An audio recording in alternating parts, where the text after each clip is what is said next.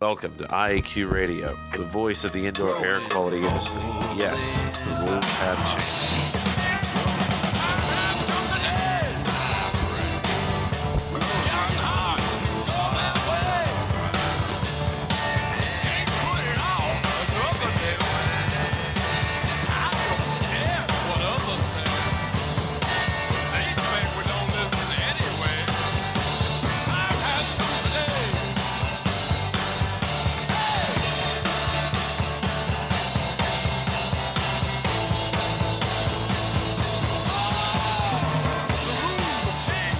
Yes, the rules have changed.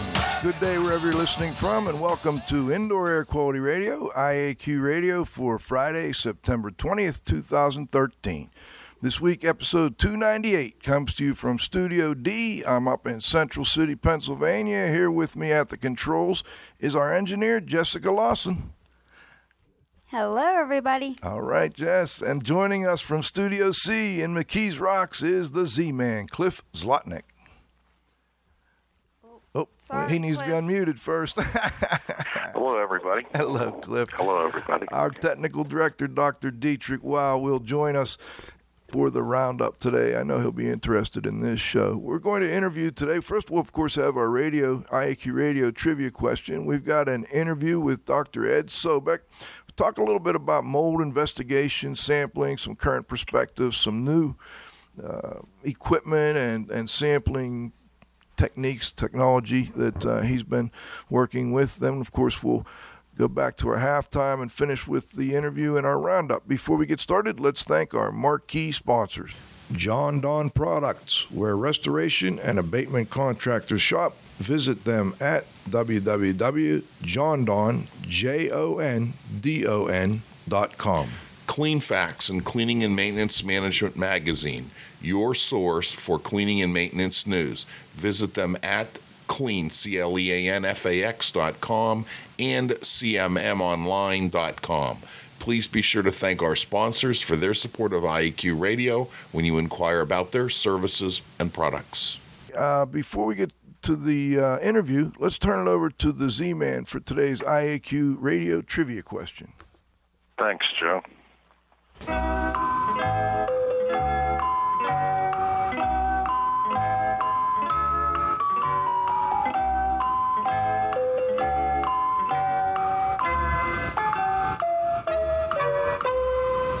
Okay, Cliff.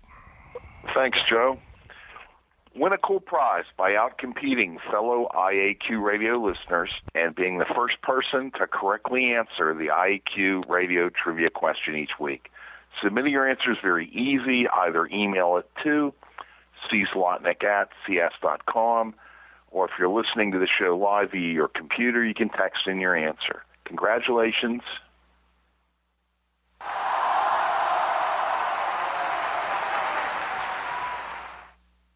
To Andy Krasowski, Concast Metal Products, Mars, PA, for being first person to identify Thomas Jefferson as the American founding father, major contributor to the Constitution, and President of the United States, who is credited with first conceiving the concept of mechanics liens in their modern form to encourage construction in the capital city of Washington.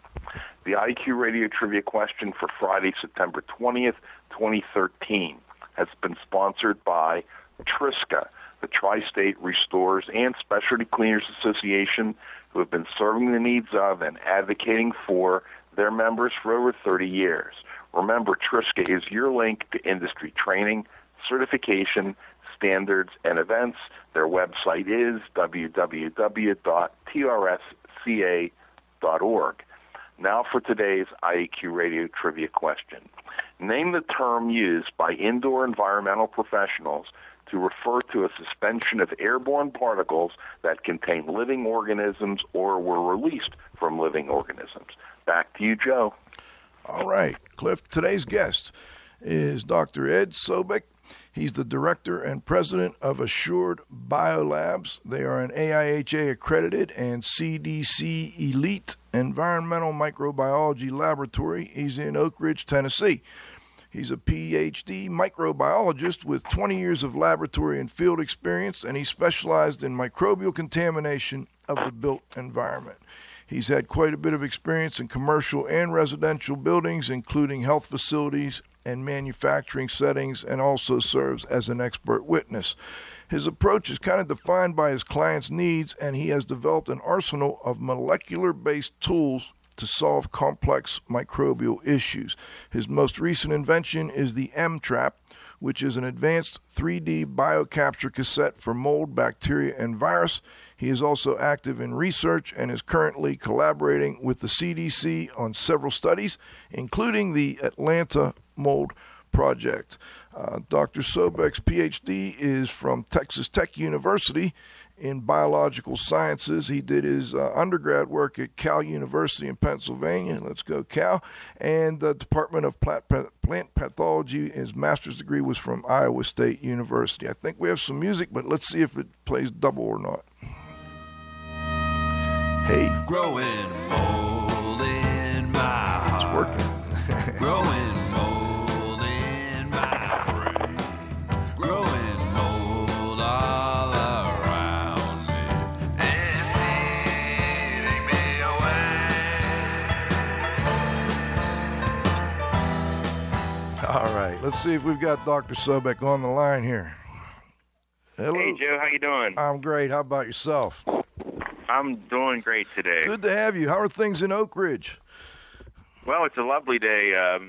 We're in the high 60s, and we've been like that, high 60s, low 70s for the last couple weeks, so we're finally getting a taste of fall. It's been so hot and wet this summer.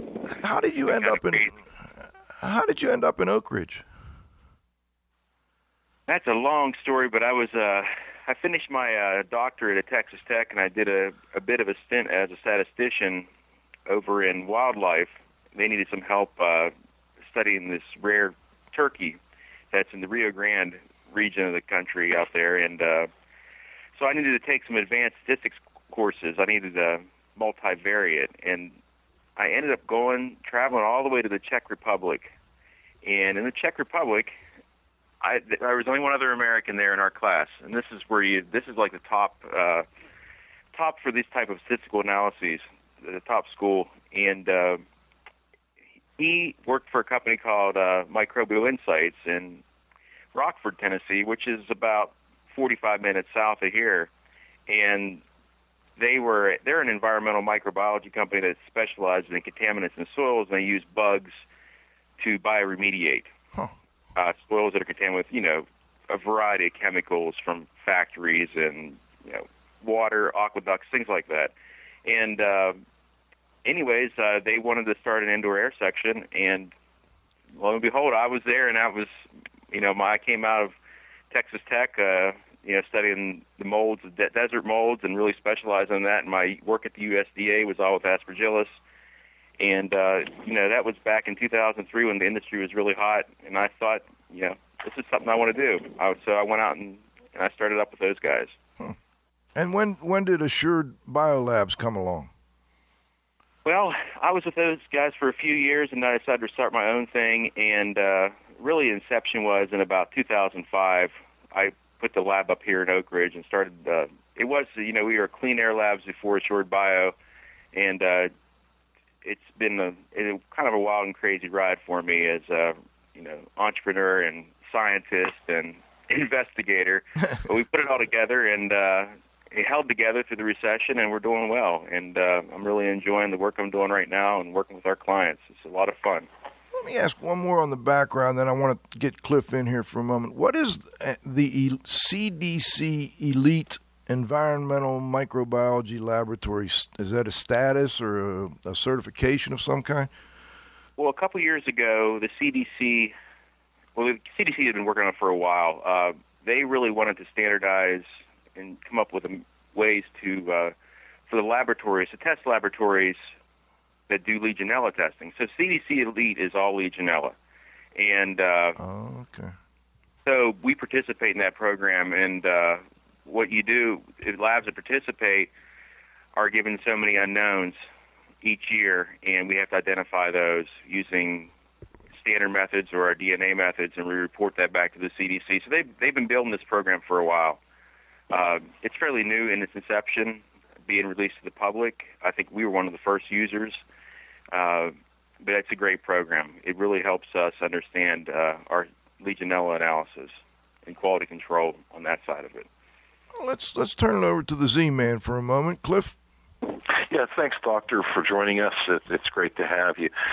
Certainly, we know where you learned microbiology, but where did you learn, construction, building science, and, some of the other practical things that, you need to use in your work?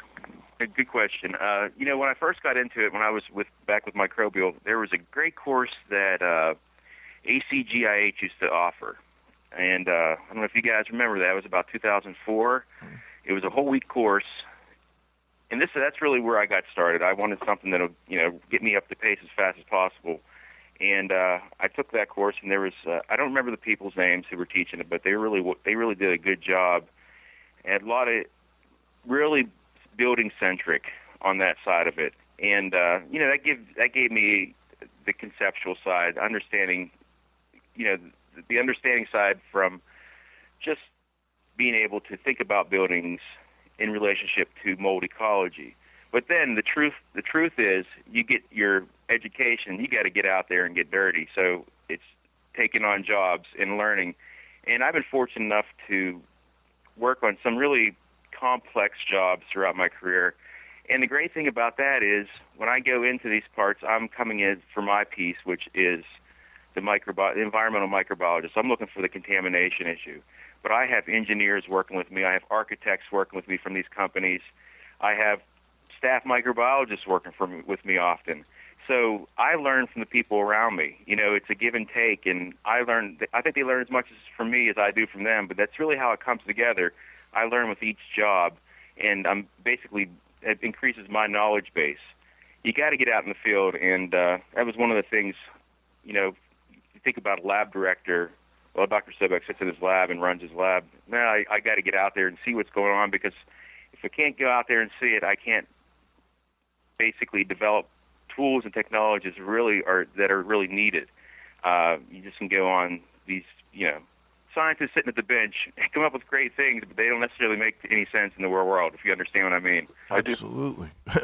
We all deal with it on a regular basis, but it sounds like the key is to work with a good team, and that, that's what we've preached for years, is to get a good team of people behind you and working with you. And like you said, you were fortunate to have that ability when you got certain projects that allowed for that, which is, that's tremendous, and it's great. Very important, the building science end of things. But now I'm kind of curious with respect to, we're talking a little bit about building science and then the microbiology, but combining the two with respect to doing inspections for mold. And I always like to kind of start with, I like to see people do indoor environmental quality or indoor air quality inspections, not necessarily just mold inspections, but, one of your background's real strong in that area, the mold. What do you see as some of the weaknesses with respect to the current inspection regimes or protocols that people are using?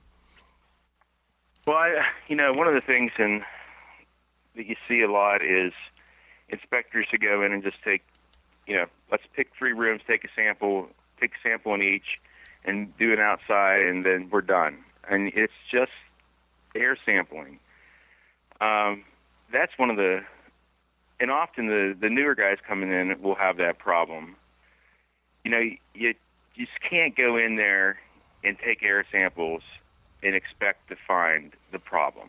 I mean, obviously, if you walk in and there's mold growing all over the walls, it's all over the drywall and carpeting and things like that, that's one thing. But in these situations where you have hidden mold, and even where it's not necessarily hidden, one of the pitfalls I see is people think they can go, just trust that you can go in and take 2 or 3 air samples and be able to make a decision based on that. That's not enough data. You really need to get down and start looking. And, that's having tools like being able to do moisture meters, doing humidity, Also, just getting around, looking everywhere, getting to the crawl space. You got to go down through that. You got to go into the attics. You can't just walk in, and you got to crawl around, look for these things. It's not always evident. There's sign. There's a lot of sign though that you can look for in different symptoms that may be going on, especially the homeowners. When you're in a residential, I talk to those homeowners because they may not know what's going on, and they may have gotten on the internet, and you know how people can get, homeowners especially, get really worked up because there's so much, I would not say garbage, but a bunch of junk on the internet about mold that can really is the fearful side of it. And that's the worst thing, is people afraid in their home. But those people, the homeowners understand a lot what's going on. They're smart people, and you need to be able to talk to them and see, what kind of, are they having symptoms? Obviously, we're not doctors. But, those things help us have an idea. And, also, what do they think the source may be? And, a lot of times they will help you get to that source by listening to them. Cliff? So I would say listening to the homeowners and getting around looking, not just taking air samples. Cliff, let me throw it over to you for. Thanks, Joe. Is there a real difference between indoor molds and outdoor molds? Are they the same thing? Well, all the indoor molds you're going to find outdoors. What happens is outdoors, things are kept in check. You have so much competition because there's so many species outdoors. So you have really a select group that get inside, and they're related to water intrusion, humidity issues. And the big difference is their abundance inside. I mean, their concentrations can be extremely high compared to what you find in the normal ecology outside, and that's what causes the problems. If you have 2 or 3 spores of an aspergillus per cubic meter of air, it's not a problem. But when you get 50,000, 20,000, that's chronic and acute exposure, for the occupants at the same time. And that's really it. The concentrations is really what drives it. So you're going to find those things inside, outside, but just really the concentration of those. And there's pretty much a subset of the outdoor that are inside. Let me follow up. If I'm curious, we have a lot of people, and I do this type of work, and I find buildings where air sampling data really isn't that indicative of a problem. Maybe there's very little visible mold, even when you start to dig in the home, but you have an odor that's consistent with microbial VOCs. I'm just wondering if you could comment on the role of the volatile organic compounds with respect to people's reaction in buildings. Well, their reaction is, it's a variable reaction. I've been in situations on projects where some people just have the best noses for picking these VOCs up, and the thing is, it's not a pleasant experience for them. So you have a situation where even if you have low levels, our sense of smell is different, and some people are just really sensitive, and they will not be happy until every last bit of mold and VOC odor is gone. And it really makes you have to hunt the stuff down. I was in one situation, it was about 10,000 square foot home, and you talk to the homeowners and you try to get as much information, but you find out things through your investigation. And, I'll be back on site on these projects sometimes 2 or 3 times, maybe 5 times. It depends on how complicated they are, especially whenever there's VOCs and, low concentrations of mold. We found one area that, we get to, that this has been painted over. What was here before? And, the homeowner comes out, well, there was mold there, and we just painted over that, 4 years ago. Well, it's like, why didn't you tell me that in the first place? So, you get to the sources. It's one of those things that the homeowner just doesn't think about it, and most people don't understand microbiology like we do. So you got to start asking questions. You got to dig around, and those VOCs can be a big problem. Like I said, I've been in situations where it's very sensitive. People are very sensitive to it, and they will not go back into their house.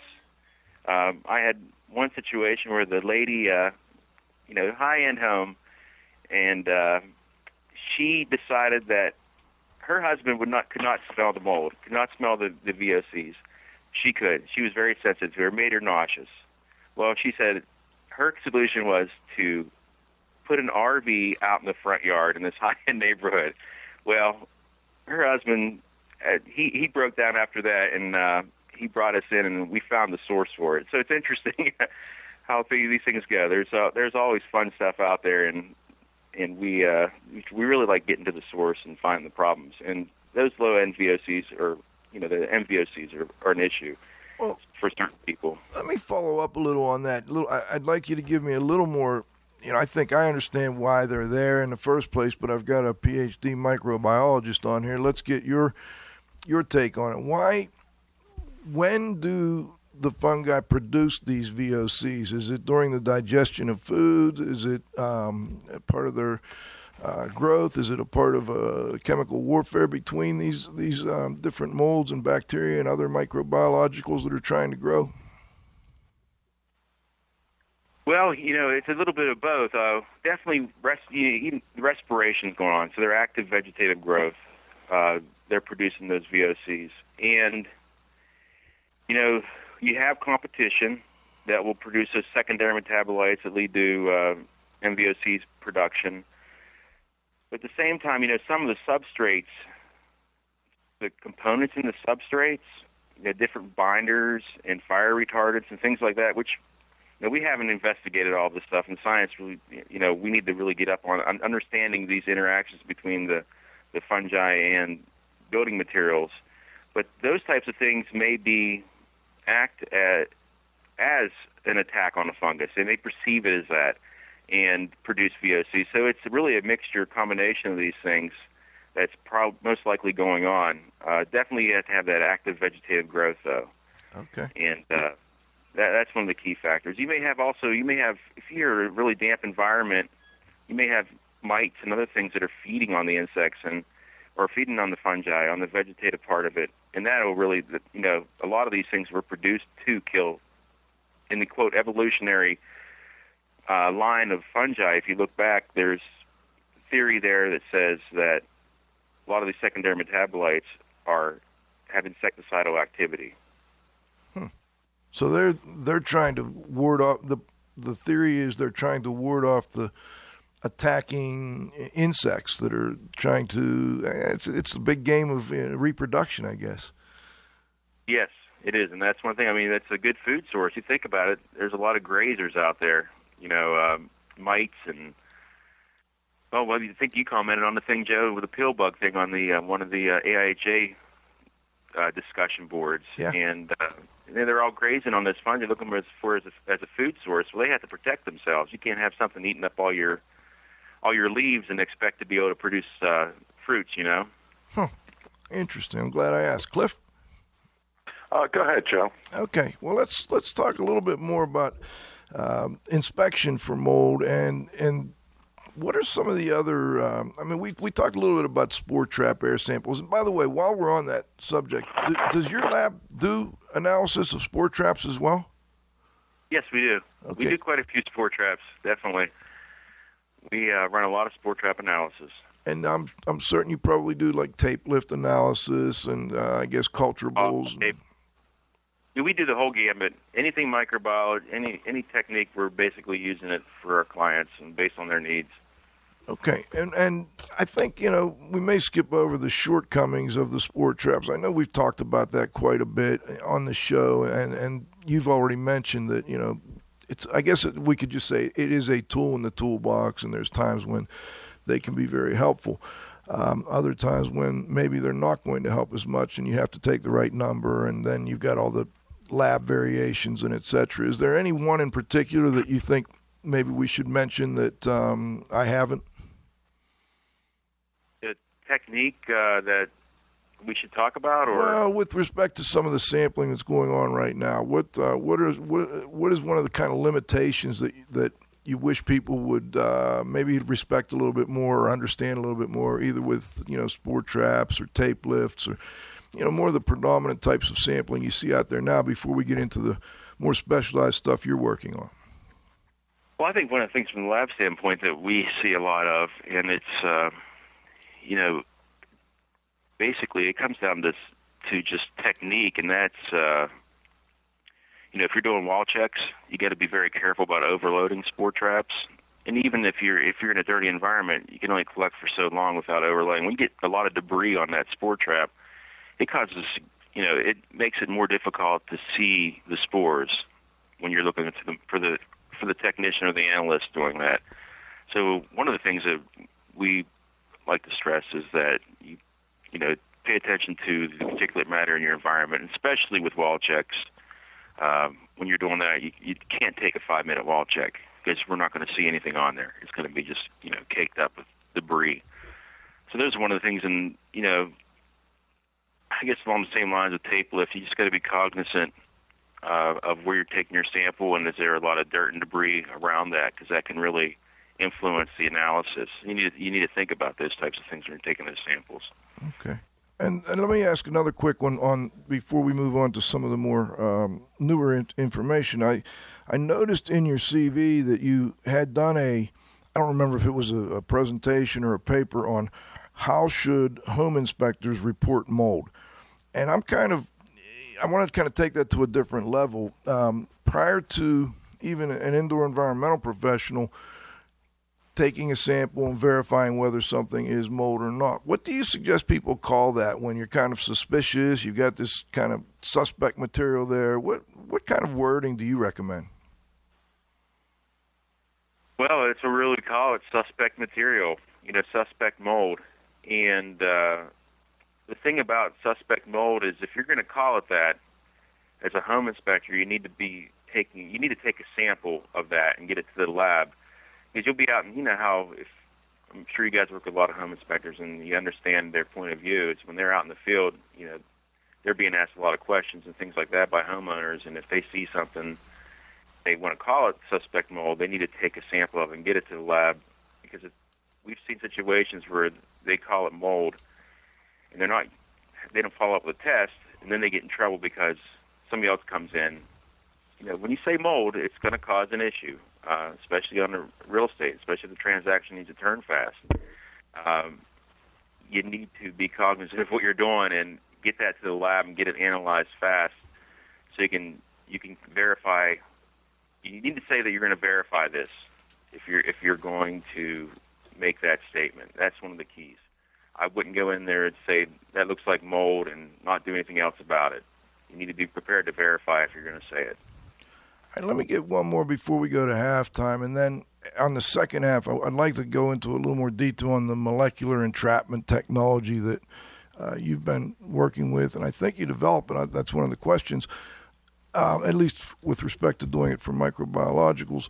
Anyway, you've got this keen interest in new techniques and technologies and trying to determine the amount of biological organisms that are in indoor environments, and I noticed a couple paper on HVAC airstreams, and one of the examples was the development of a rapid fungal mold fluorescence detection probe for microscopic examination. For this particular project, I'm wondering if you could tell us how that came out, and then if you could maybe follow up and tell us about any other new technologies that you think are promising that we're going to be seeing in the near future that people who do this type of work will kind of be looking forward to. Okay. Well, with that technology, we put the patent in on that, and it worked out pretty good from that standpoint. But and I use it. I use that technology in my laboratory to detect mold spores. I'm doing various experiments and things like that. But we were never able to. I have not been able to date to get the funding to go ahead and push that to the next level. I mean, the idea that I have with that fluorescent detection, which I call mold glow, because it lights the spores up when you're using the fluorescent detector on the other end. It would be to have a particle counter, a real-time particle counter that you can use in the field that's actually not just counting particle sizes, but when it counts those sizes, it's telling you the concentration of mold spores in that airstream. That's really what I was going after with that, and just the way the market has been, it's just very hard to find investors to put money in on something like that to be able to build it. That's not a cheap technology to build. You're talking high-end detector system And to get that into a situation where we could, have a retail value, market side for maybe $3,000 to $5,000, you're going to have to put it. That's $1 million project, and just have not been able to get the funding. But the probe I use a lot in the laboratory and other research projects that I have, and actually on some site stuff. But it's very specific to what I do. I don't have. That's not close to market. The tool that I'm talking about, and until I get funding for something like that, I don't know that it will be. When I read this, I kind of thought of a couple of technologies that are out there that a lot of our listeners would be familiar with. Is the ATP detectors, and then there's the micrometer. Is this kind of similar or totally different? ATP is picking up. ATP is looking at ATP, which is basically the energy of life, and usually, and that goes across all life. So if you have bacteria in your, say, most of that stuff is swabs. So you have, and I know you can do some air sampling. I know they're working on things like that. But when you have your swab and you take a surface swab, it's everything that's in there that has ATP. So everything that's living at that moment. Dormant spores. The problem with mold is if you're capturing it out of the air and you have spores, they're not going to be active. They're in a dormant phase, so you're not going to see that with ATP. It's a big issue. Now, if they're active, like if you're in a crawl space and you have obviously the vegetative mycelium there, you're going to have ATP. But the idea with this was I wanted to have something that I can detect just spores, mold spores in the air. So we wouldn't be picking up bacteria. We wouldn't be picking up other things. It would be focused on the spores themselves. That was the idea, so you can get a spore count out of the air rapidly, a total spore count. You wouldn't break it down into Aspergillus, or you'd have some idea because you can bin it just like you do a regular air sampler or a regular particle counter. Mm-hmm. It has the different bins for different particle sizes, so you can bin it based on particle size. But then you would also know the number of mold spores in that bin. So if you're into the 1 to 5 micrometer range, you can say, I have X amount of spores. They're likely to be the small round spores, Aspergillus, Penicillium types. That's really where I was going with that. You kind of led into a text question I have here, and I'm going to do this one real quick, and then we have to stop and thank our sponsors. But they asked if you recommend screening in larger buildings with, say, like a laser particle counter to help them determine where they might want to follow up with other types of sampling, such as spore trap sampling. Well, it's not a bad idea, and I know a lot of mold inspectors. I know a lot of CAHs that do that. And the thing is, whenever you're picking up, especially in that bin size, that smaller bin size, that you would expect to find the mold spores. When you have high concentrations, that's doesn't say it's there for sure. It could be any other particle in the environment, but it gives you a bit of a reason and to want to go ahead and look at that. It's like in the back of your head. Well, it can help you out. It can help you locate sampling locations, I would say. Okay. I don't think that's a bad idea to do that. I think it's actually a good idea. I've got another text, but Susan, let me get to that toward the end of the show here, and let's stop for just a minute. Dr. Sobek, we'll be right back with Dr. Edward Sobek. We're going to talk a little bit in the second half about the molecular entrapment technology and qualitative polymerase chain reaction and all that fun stuff, but give us about a minute and a half, and we'll be right back.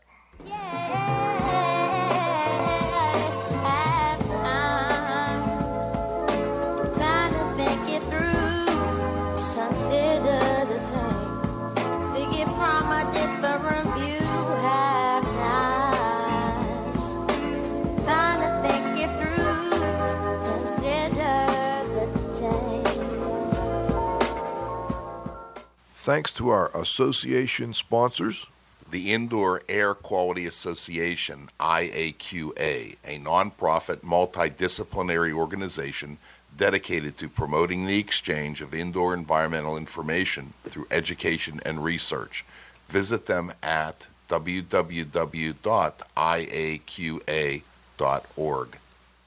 And thanks to our advertisers, Grey Wolf Sensing Solutions, who use advanced sensor software technology and embedded computers to provide superior environmental test instrumentation. Visit them at wolfsense.com. Legends Environmental Insurance Services, the experts in insurance for environmental consultants and contractors for over 20 years. Learn about them at legends-enviro.com. And, of course, our marquee sponsors. John Don Products, where restoration and abatement contractors shop. Visit them at www.jondon.com. Clean Facts and Cleaning and Maintenance Management Magazine, your source for cleaning and maintenance news. Visit them at cleanfax.com and cmmonline.com. Please be sure to thank our sponsors for their support of IAQ Radio when you inquire about their services and products. And I want to make sure we add Indoor Environment Connections, the online newspaper for the IEQ industry, also because they were a big part of the reason we were able to find this information and do this interview with Dr. Sobek. He did a great article in there on the molecular entrapment technology, and that's where we're headed right now. Dr. Sobek, do we have you back on the line? Okay. I'm here, Joe. I'm here. Let's talk a little bit. Just give us a little background on this molecular entrapment technology. Let me ask a quick question. Before we get into the details of how you capture the particulate, once it's captured, you're analyzing this through, is it PCR, polymerase chain reaction? Is it MSQ PCR? Can you kind of give us a little bit of a better understanding on that? Okay. The molecular entrapment was designed to capture, and the backside analysis is designed to be a molecular analysis. Now, that can include a lot of different things, and you could have, antibody analysis. You could do PCR, MSQ PCR. There's a whole variety of different molecular techniques. You can do metagenomics. There's a lot of different things that we can do on that, the backside. So it's not restricted to just PCR or MSQ PCR. It's a lot of options after you capture it, and it's really designed to be able to be processed through, molecular work streams. That's the key. So we're not going down a microscopic work stream. We're going down a molecular work stream, which is quite a bit different. Okay. And then can you comment on ERMI, the environmental? I had a text actually an email from a listener. By the way, you got a lot of interest. I probably had more emails from listeners about this interview than I have in quite a while. And one of the questions was ERMI, the Environmental Relative Moldiness Index, and I think it's because you are using a DNA-based, analysis. And they wanted to know what your thoughts were on ERMI and if you were kind of using the same, I guess, or a similar analysis, which you kind of just answered. Yeah, so right now the best set that we got of probes for the fungi is the MSQ-PCR probe set, which is used in the ERMI index, so the ERMI analysis. The ERMI is specific for dust, though, collecting with a 3x6 area in 2 locations of the house, and a dust sample that's processed. And it's actually taken from the extract is taken from the dust. So, but it uses the same primer set, the same primer and probe set, and that's where we are right now. But the thing about that is that that is a very good probe and primer set, because what you find is that the EPA was pretty much on when they were looking for these water intrusion molds. What they chose, I think that's a very good set, initial set that Dr. Vesper and Dr. Hoagland developed, because 9 times out of 10, when you have moisture issues inside, humidity, water intrusion, etc., some of the species are going to show up, and not all of them, but some of them, and it'll be different for different environments. But it's pretty much, it's a good catch-all. There's some limitations to it, though, because it is limited to 36 different species. And some of the problems with that is there's species outside of there. There's Aspergillus and there's Penicillium outside of that, and a lot of other different species that are in homes and can be problematic that won't show up, so you miss them. And that's part of the key issue. And I like to see MSQ-PCR as the first step. There's new technologies. Some of the stuff I'm working on with Dr. Green at the CDC is going into the area of metagenomics, in which metagenomics is going to allow us to not have to worry about these probes and primer sets, these specific probes. It's going to be something that's going to allow us to go out there and see everything. So all the fungi, and be able to have a rank order analysis of the important things in the environment. So this is the beginning. That's how I see it. And molecular entrapment is just a better tool for capturing spores. That's what it is. And it's made for downstream molecular. Whatever those molecular analyses turn out to be in the future, I don't know. But we have a good starting point with MSQ-PCR and the standard PCR, qPCR that is.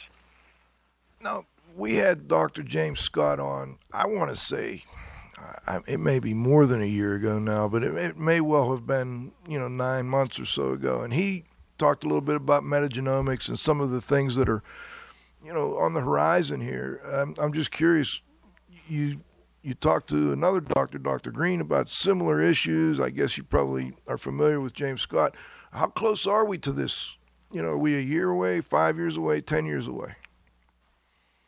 We're close. The Atlanta mold study that we're doing with the CDC right now and Dr. Green, we're doing metagenomics on it. So we have that study set up in which we're looking at, we're doing standard, the MSQ-PCR. We're also doing viable culturing, and from the same subset of collection for the MSQ-PCR, we're splitting that, and part of that goes to the CDC NIOSH in West Virginia with Dr. Green's group to run metagenomics on it. So we're starting to put this together, and it's going to be very interesting. So I don't think we're too far away. I think we're, to run these analysis, maybe a year, maybe less than a year, actually, to be able to get them up and running in the lab. I don't think that's going to be a big deal. I think we're on it. It's just going to be, when you deal with that type of, when you see everything in the environment, it's going to come down to things like, all right, we have 400 species, just say that. Say we have 400 species and, 98% of them are just one spore or equivalent. We'll say that. Do they mean anything? So there's going to be how we cut the data and how we deal with the data. So it's going to be a data issue more than actually the data. Solving the data problem will be harder than getting the assays developed because they're really already there. So we already have the assays. You're doing this in the Atlanta Mold Project. Can you tell us a little bit more about that project? Well, yeah, sure. The Atlanta Mold Project came about in that we wanted to it comes back to what we're thinking about with, we have MSQ-PCR at the beginning. Do we have, in different regions of the country, do we have different subsets of molds? Well, you can't use the PCR to determine that because you're limited to the 36 probes, right? Right. So what we wanted to do is let's go into Atlanta, let's compare it to the qPCR, and let's see what other things we find. Maybe we're going to find a subset in the southeast, because we want to do these studies in different locations.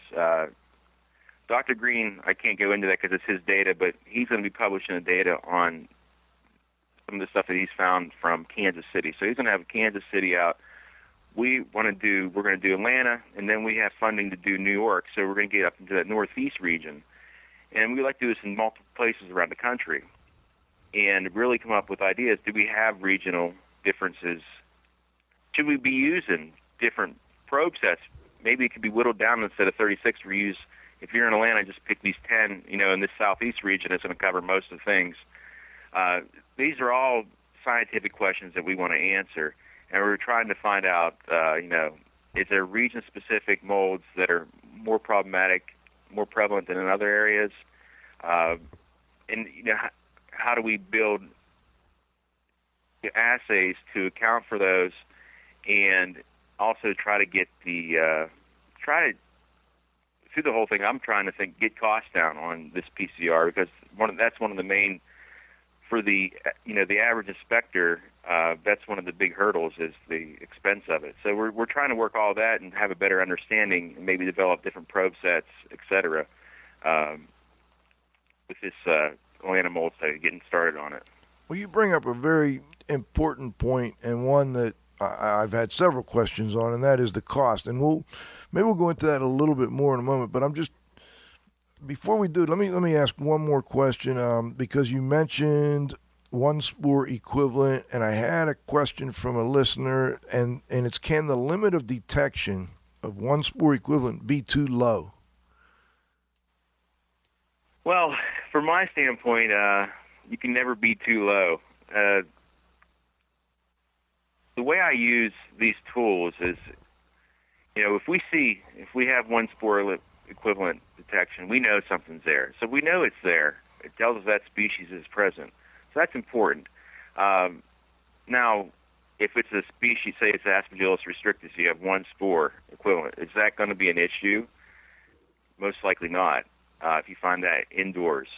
Now, if you have a spore equivalent of Stachybotrys, though, Chartarum, that starts to get you thinking that maybe it could be a problem, and that's where it is. It comes down, it almost gets sliced by the species, that gives, you got to think about what species you're dealing with and how potentially hazardous that species is. If you see low concentrations of Aspergillus fumigatus and you're in a home where somebody is going through chemotherapy, well, that's going to raise a flag, and that's going to cause it may cause you to work harder to look for a source. Is there potential source? Is it coming from the inside somewhere? Even if it's low concentrations, it could still be very dangerous to the person in the home. So I don't think you can go too low. Okay, you led into another text, or actually this one was emailed to me, and we're talking about you find a little bit of Aspergillus fumigatus, and you've got someone that's immune compromised or on chemotherapy. And obviously that could have been brought into the home via, say, for instance, the soil on someone's shoes. And their question was, how much fungi matter, how much of this material that we're finding in these dust samples, for instance, do you think is brought in from outdoors? From, on people's shoes, etc., versus, and how do we differentiate between the stuff that was brought in from outdoors and the stuff that's actually growing indoors? It all came from outdoors originally, I recognize that. Well, I think the ERMI gets to that really well when you're doing the ERMI, because you have it split into the two type 1 or group 1 and group 2 organisms, and those group 2 are more likely to be from the outside. And you see that if you go and take dust samples, like say when you walk in on the floor mat, you're going to see those type 2 organisms really high. I mean, those ones from the outside. So you get an idea from that. If that part of that type 2 groups are really high, you have more things that are being brought in. So you can actually judge a home based on how much traffic, based on looking at that type of data, those analyses, to determine whether you have a lot of being tracked in or not being tracked in. And I don't know if you can say, it'd be very difficult because people will have all kinds. You have dogs and cats and things like that. You obviously know that more outdoor spores are being brought in if these things are going in and out of the house. Kids, well, I have 2 boys at home, and I know they bring tons of dirt into the house, and they're bringing mold spores. Send my oldest son out to turn the compost heap. He doesn't take his shoes off like he's supposed to, and we probably brought a ton of Aspergillus fumigatus into the house. So, do you have potted plants around? You got to start asking questions specifically to that environment when you want to start, really break that down. Are you getting a lot from the outside or the inside? Do they leave the windows open, or is everything closed on HVAC and heated all year long? Those types of things. Right. I've got one more quick text from a listener. If one spore of Stachy is I'm going to say a potential problem. They didn't put the word potential in there, and I think you meant it was a potential problem. And it's easier to find one spore equivalent using PCR. Are we finding more problems or just more Stachy spores? That's a tough one. Well, I go looking through all the MSQ PCR data. There's not a lot of times when we're seeing just one Stachy spore. When it does come up, whenever you have one Stachy spore, it's always an issue. and always makes you think harder about that project and maybe want to do a little bit more work. That's really what it comes down to. I don't think there's any yes or no answer here. It sets off a flag, and you need to think about that in the situation you're dealing with.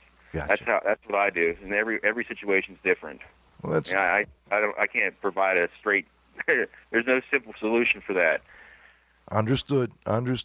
Hey, let's go back to the molecular entrapment technology. Could you just explain to people, and I urge you to go to the IE Connection articles, folks, probably before you listen to this interview, but after would be fine.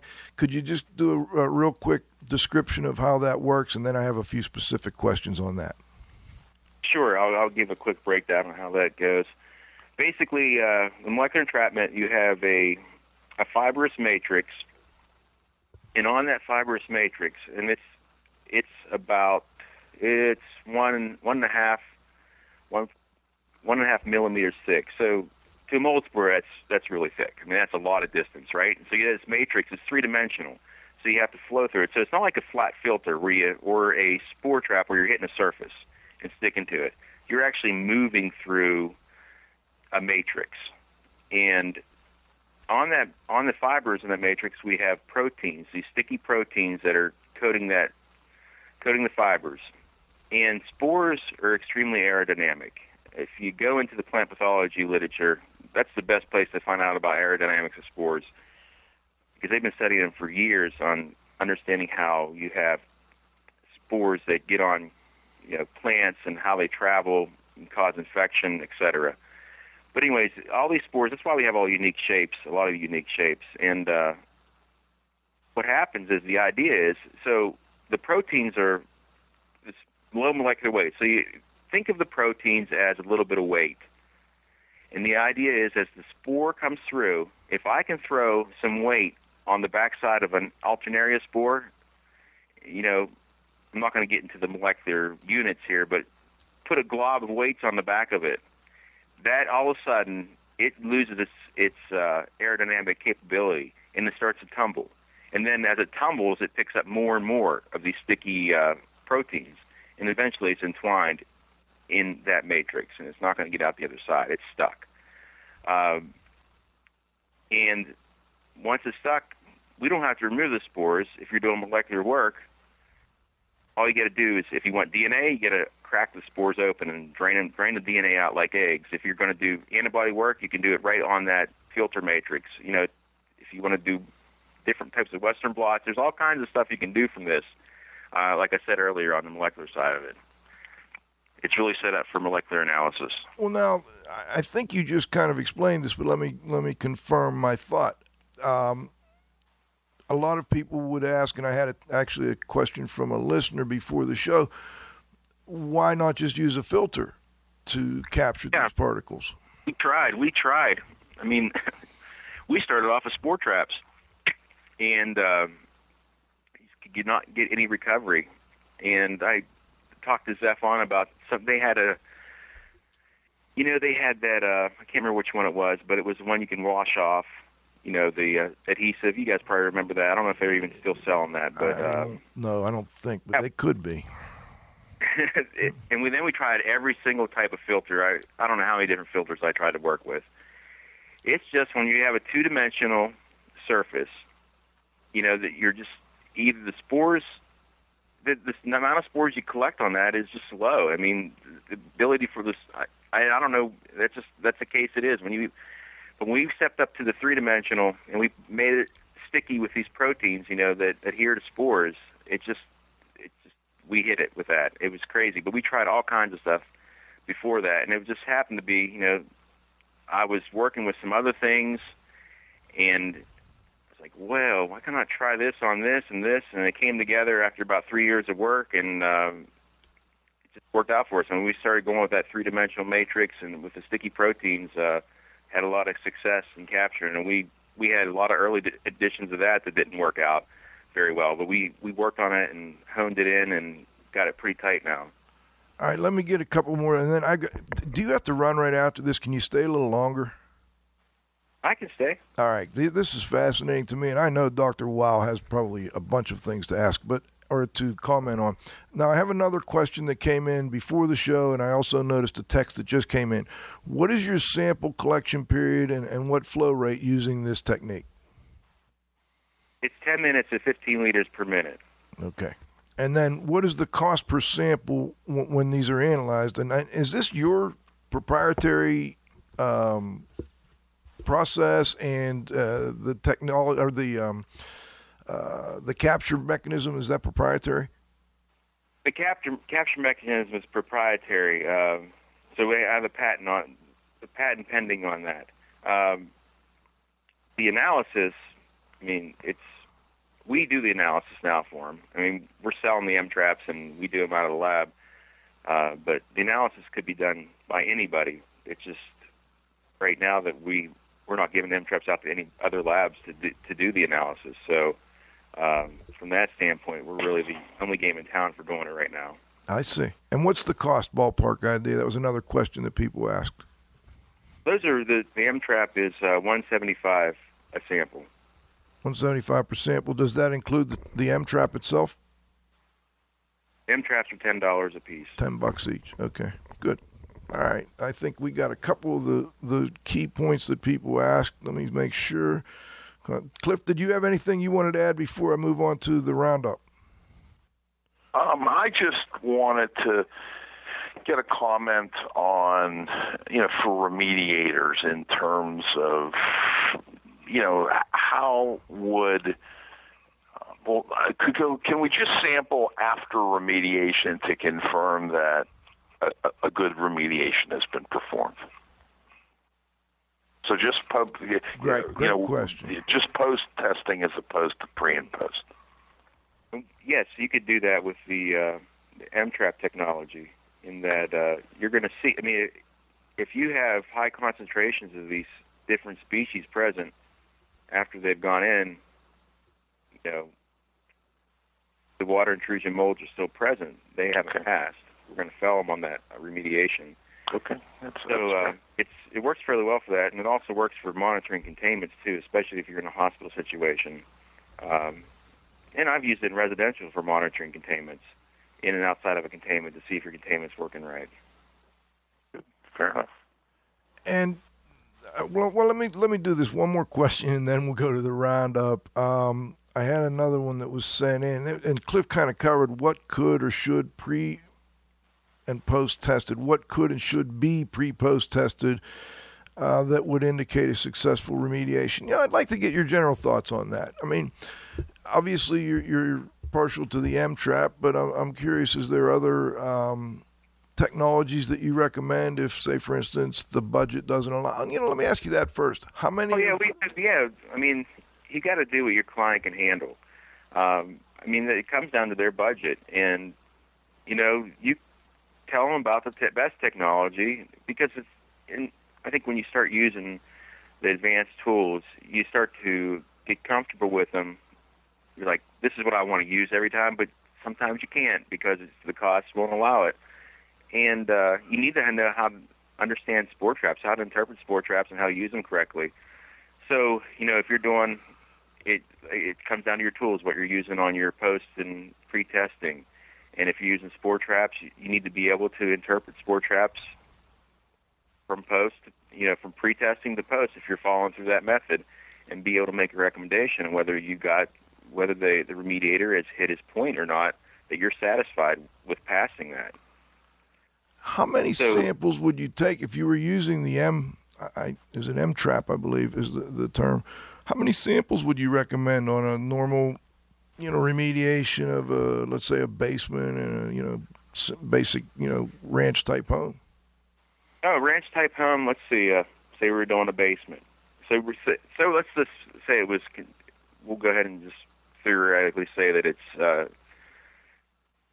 the basement has been contained, and we're going to try to clear the basement right after they've done mold remediation. Okay.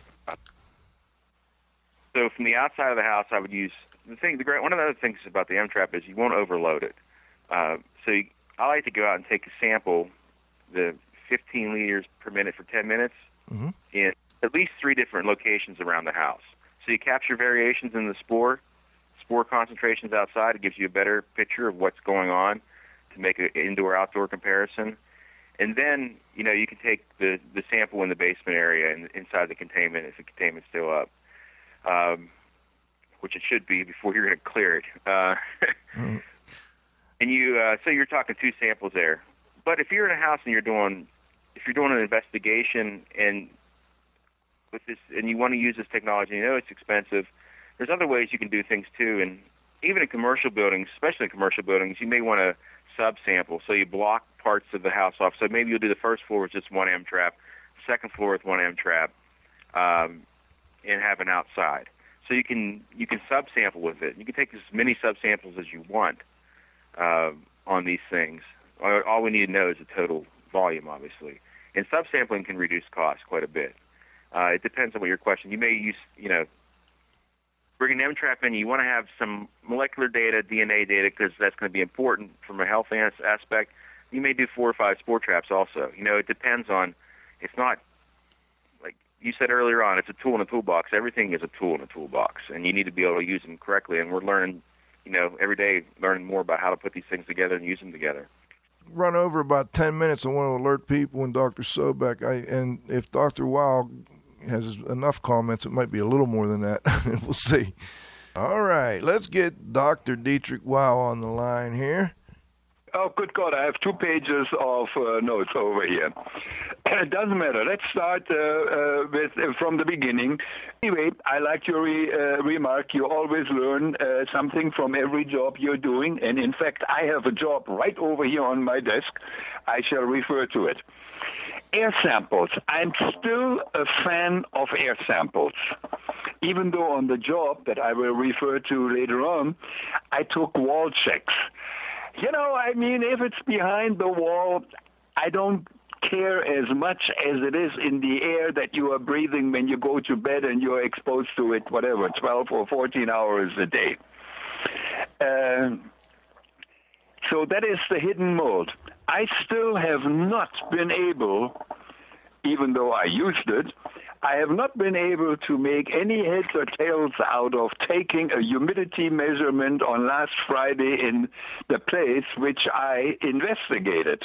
In fact, it was easy to remember. It was 70 and 70, 70% relative humidity, 70 degrees. What does it mean to me? Absolutely nothing. So that is all right.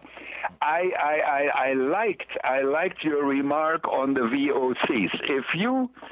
The nose is, in fact, the nose is really the only instrument in the whole world that is available to measure, to sense, to see, to measure, not to measure, but to recognize smells. It's a damn good instrument. It's the best. There's no doubt about it. I work with a group up at Quantico, the FBI, and we did some work, and I know they're working on it hard. They do a lot of clandestine discovery of bodies, and they want to have a mechanical nose, a sniffer. But the dog has been much better than anything they have developed so far. Yeah, if I could train my cat, the cat has the same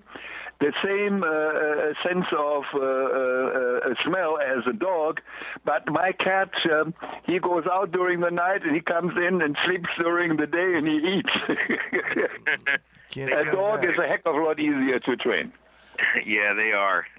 We went to the wall checks. I went into, in fact, literally, this is 2 weeks ago, and I got all the samples back from the laboratory, incubated and wipes and all of that. And, I was in 2 rooms, and I will not tell you where, it doesn't matter. And I took some air samples, which were, quote, all right. Not significantly different from what was the outside. Windows and doors were open, so there was a good reason for that. The wall check was completely different, and I knew there was something behind it because I put a moisture meter. You mentioned that. Damn good instrument to have in your pocket.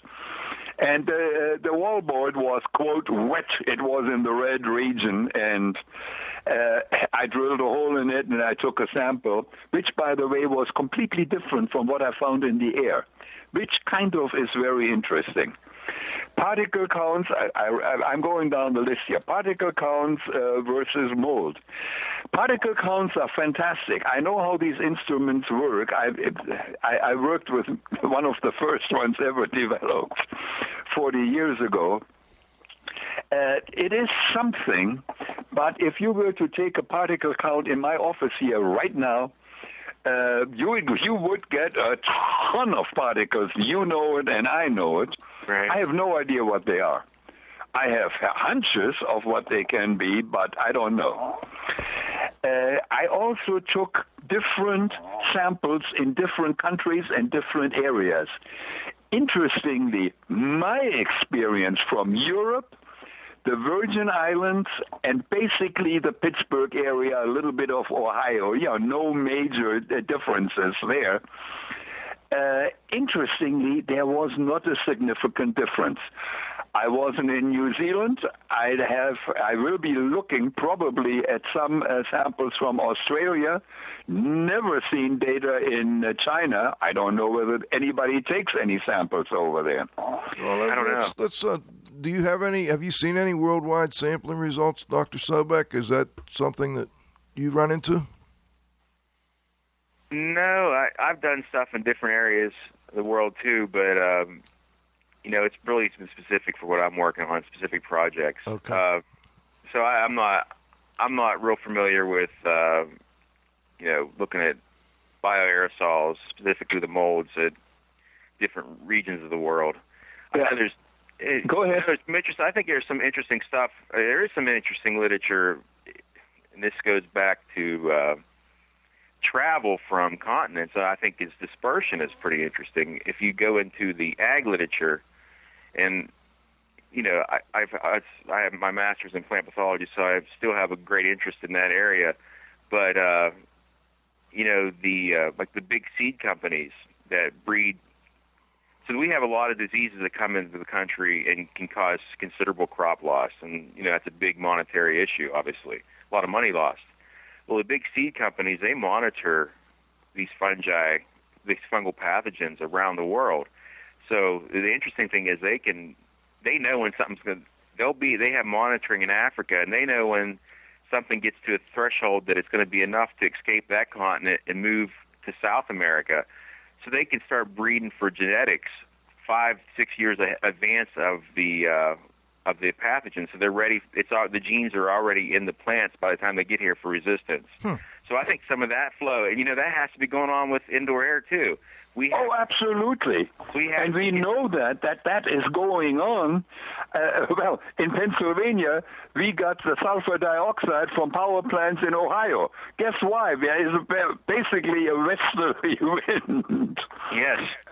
After Chernobyl, a couple of days later, they found radioactive materials in the air all over the world, which they had never ever seen before. And I think it was a good guess that it came from Chernobyl. The next one is, again, I could take 20 samples in my house, and I'm sure I'm going to find mold spores. There's no doubt in my mind.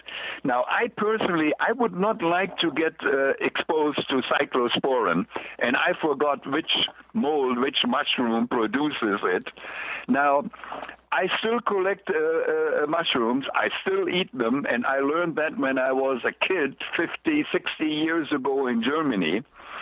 And fortunately, only 6 or 7% of all mushrooms, those are the true mushrooms that you see outside, not the mold, are only poisonous, and I know the good ones from the bad ones, and there are a couple of fantastic ones in West Virginia.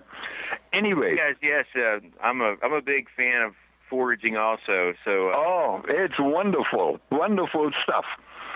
So, as I said, I don't want to be my immune system. I wouldn't, and there are poisonous mushrooms, the one that people look at mushrooms, and there are nasty molds like molds which produce cyclosporin. I wouldn't want to be exposed to that. Stachybotrys, to me, It doesn't bother me at all. It got good publicity when New York started all that stuff over there with Stucky buttress removal. And I said, oh, we were wrong. It's really mold. But anyway, I don't care. I like the I heard the wonderful word, one of my favorites, the aerodynamic behavior of mold spores. And we mentioned it a little bit. It can be mold spores can be transported by thousands of miles. There's no doubt in my mind. The filter, Joe had a good question. He said, why don't we use a filter? Yes, you have a filter, and now you have either a 1-inch filter or a 37-inch filter, and I don't care what it is. I use Teflon, I use polypropylene, I use them all. Yes, you will collect them. The problem, not the problem, well, it is a problem. The problem is they are all over the place. Now you have to scan this whole filter. I did that when I looked at coal dust and fibers and so on. So therefore, we had the, quote, spore trap. Why is the spore trap better or easier to use for the analyst? Because we are concentrating the spores not over a huge filter, but a small area. And you mentioned it very carefully. Yes, once in a while you overload it with debris. But we're also missing the forest. But Dieter, we're also missing because of the trees. Dieter, but the point is, I believe, with the molecular entrapment, is that we're missing a lot of particles, a lot of mold spores with the spore trap. Is that? Yes, sure. Let us assume that some people are right. And I take, let's say there are 100. Some people say there are 1,000. Some people say there are 10,000. Some people say there are 1 million different kinds of mushrooms, molds in this world. Let's assume that. Can you identify every one of them? Heck no. It's impossible. It's absolutely impossible. I don't think that's the point. Dr. Sobek, would you explain what you find when comparing this? Comparing different types of technology in capturing the particles in the air, the spores. Well, with molecular entrapment, you have it's inverse of what you're looking at with the spore trap. You have a huge amount of surface area, and we're putting those proteins on. Our surface area is massive, and you have 1.2 millimeters of that, and we don't have to scan it. I mean, it would be impossible to scan. You couldn't scan down through and see the spores and the fibers. I mean, it would. Right. Technicians would be jumping out the windows. But you just take that whole thing, and that's why it was developed for molecular analysis. We could take that and we pull all the DNA out of that filter that was captured. So everything we pull out, and that's the beauty of it. So you have massive amount of surface area now to capture. So that really runs your capture efficiency up high compared to spore trap. Okay. Oh, absolutely, most of the filters that I know of, for air sampling, they are 99.99999% efficient. One of them may go by the side. Who cares? But there are wonderful millipore filters and they will collect the material. And now you have it all. Now you got to desorb it. That is one of the questions. Do you desorb all of them? Or are some small spores still stuck in the pores of the filter, because every filter has a pore? So those are all questions, and I have no problem with that. Every measurement that ever was made in this world and will be, I don't say that very often, and every measurement that ever will be made until doomsday, there is an error associated with it. There's no doubt. Always have some error. Always have some error. You can't get always an error there, and I have no problem with that. If I know what the error is, it's not an error. You need to be able to understand your error. That's the thing. If you don't, that's right. If I know what it is, it's not an error. Well, let me go ahead, Dr. Sobek. You had another comment?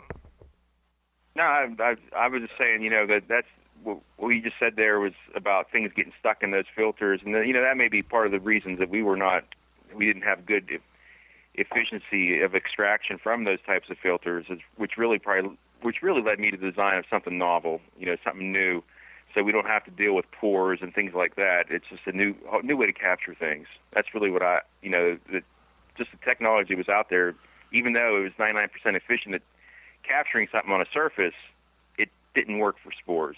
I see.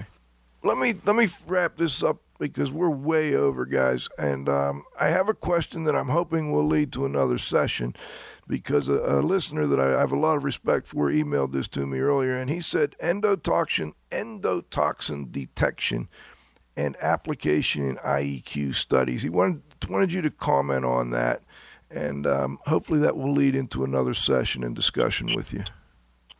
Well, the endotoxin, I don't use endotoxin all that often in indoor environmental situations. I use it more in specifics for projects like I was on I was in brought in as an expert on a pharmaceutical case where there was endotoxin issues that caused problems for a certain number of patients, and I traced all that back to a water system that was supposedly working correctly, but you had bacteria growing in there. The endotoxins are in those gram-negative walls. And so, if you have animals in the house, I know dogs or having dogs, or you have more likelihood of higher endotoxin concentrations. And if you look in the AICGH bioaerosols book, there's some threshold levels for endotoxins. I mean, there is information on that. When you can do those analyses. Multiple labs offer the endotoxin analysis, and so I don't use it that often, but there's some cases that sometimes you need to use it. I guess what we're leading into is like the post-remediation, or at least some way of evaluating other types of indoor environmental quality problems, specifically with the type of thing that Cliff dealt with for many, many years. And that's, water damage where you've got toilet overflows and backflow sewers, et cetera, et cetera. Yeah. I don't know if you're doing anything along those lines. We like to do the coliforms. We do a lot of coliform work that way. And, that's a simple swab test in which we can give you positive and negative and even identify some of the key species like E. coli present or not. So, if I have black water issues, I'm not usually, it's kind of a last resort to go to endotoxin. I'm usually going with coliform analysis on the front end of that. Okay. And that's just a positive or negative? It's there or it's not? It depends on what you want to do. We can do positive, negative. We also have to quantify. So if the scope of your work calls for a certain percentage decrease in coliforms, it depends on how you write your scope. Or, a lot of things are just plus minus. Like well water is definitely a plus and minus. You don't want any present in your well water. Right. That type of testing. And other situations, if you're in a medical situation, a lot of times it's a zero tolerance. But other times, we worked in this big parking garage. The city's water backed up with a sewer system. The whole parking garage was full of sewage. And we had to set a threshold. Gotcha. Because you're not going to get all that out. We did pretty darn good. Our threshold, we were way below our threshold. We were happy about that. What the remediator did and some of the technology they were using, it was great. But it depends on your job, what you need your scope is.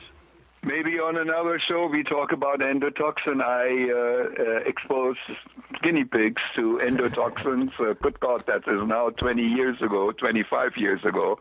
All published. I had a student, Ella Kani, and we use actually cotton dust, to which cotton workers are exposed, and one of the active ingredients, plus a ton of others, are endotoxins. Yes. And we measured those, which is not very easy to measure, but it can be done. And I have no idea what is happening today, but 25 years ago, that was a little tricky. Yeah. Dr. Sobek, did you have another comment?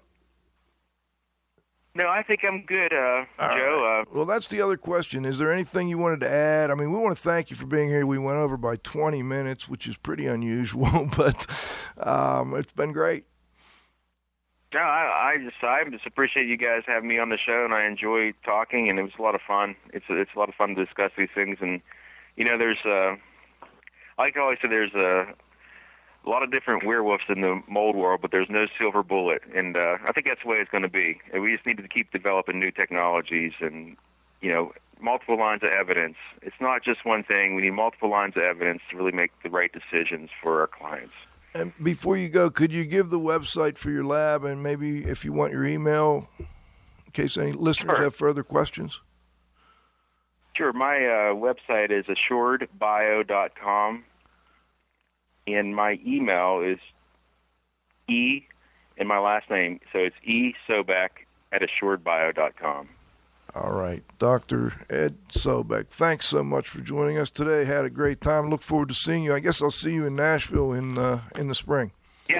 Yes, see you in Nashville. At the IAQA conference. I understand you're going to present some more detail on numbers, etc., with respect to the M-Trap.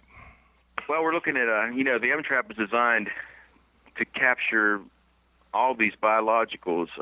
So we have virus data, very successful on the influenza data, and we're collecting data on Legionella right now because there's really not a good way to capture Legionella out of the air. I mean, you could do plates, but it's very poor recovery. And so we're going to have some new stuff on M-Trap for bacteria, specifically things that, people in our industry are dealing with. Well, maybe we can bring you back to talk about that after the conference. I'd love to. Great. Well, thanks again for joining us, Dr. Ed Sobek. I also want to thank Dr. Dietrich Wow, our technical director. Of course, my co-host, the Z-Man, Cliff Zlotnick. Cliff, a good one. Always fun, Joe. All right, and make sure we say thanks to our engineer at the controls, Jessica Lawson. Most importantly, thanks to all our growing group of loyal listeners out there. Had a lot of nice people online, a lot of good comments. Oh, doggone, I have to... You know what I'm going to do? I'm going to email Dr. Sobek the question that Diane had. I forgot to get that in here about about going out and working with the kids and what their response has been. Have they been very interested in the you're doing some, I guess, outreach to the schools, etc. Are the kids? Oh yeah, we do that. We have students in the lab that work in the lab from the Oak Ridge High School every year. Such wonderful students, and then we do outreach to the grade school and the middle school. And just love going over and showing those guys how to work with fungi, and they grow rhizopus plates, and they just love it. Fungi are a lot of fun. That's what the question was, and I know Dr. Wow has been a big advocate of getting this information out to the schools. And there you go, Dieter. We've got one guy that's doing it. That's a start, and I'm sure there are others. But Diane, we did get to that question. Thanks for joining us, and thanks to all our listeners for joining us. Please come back next Friday at noon for the next episode of IAQ Radio.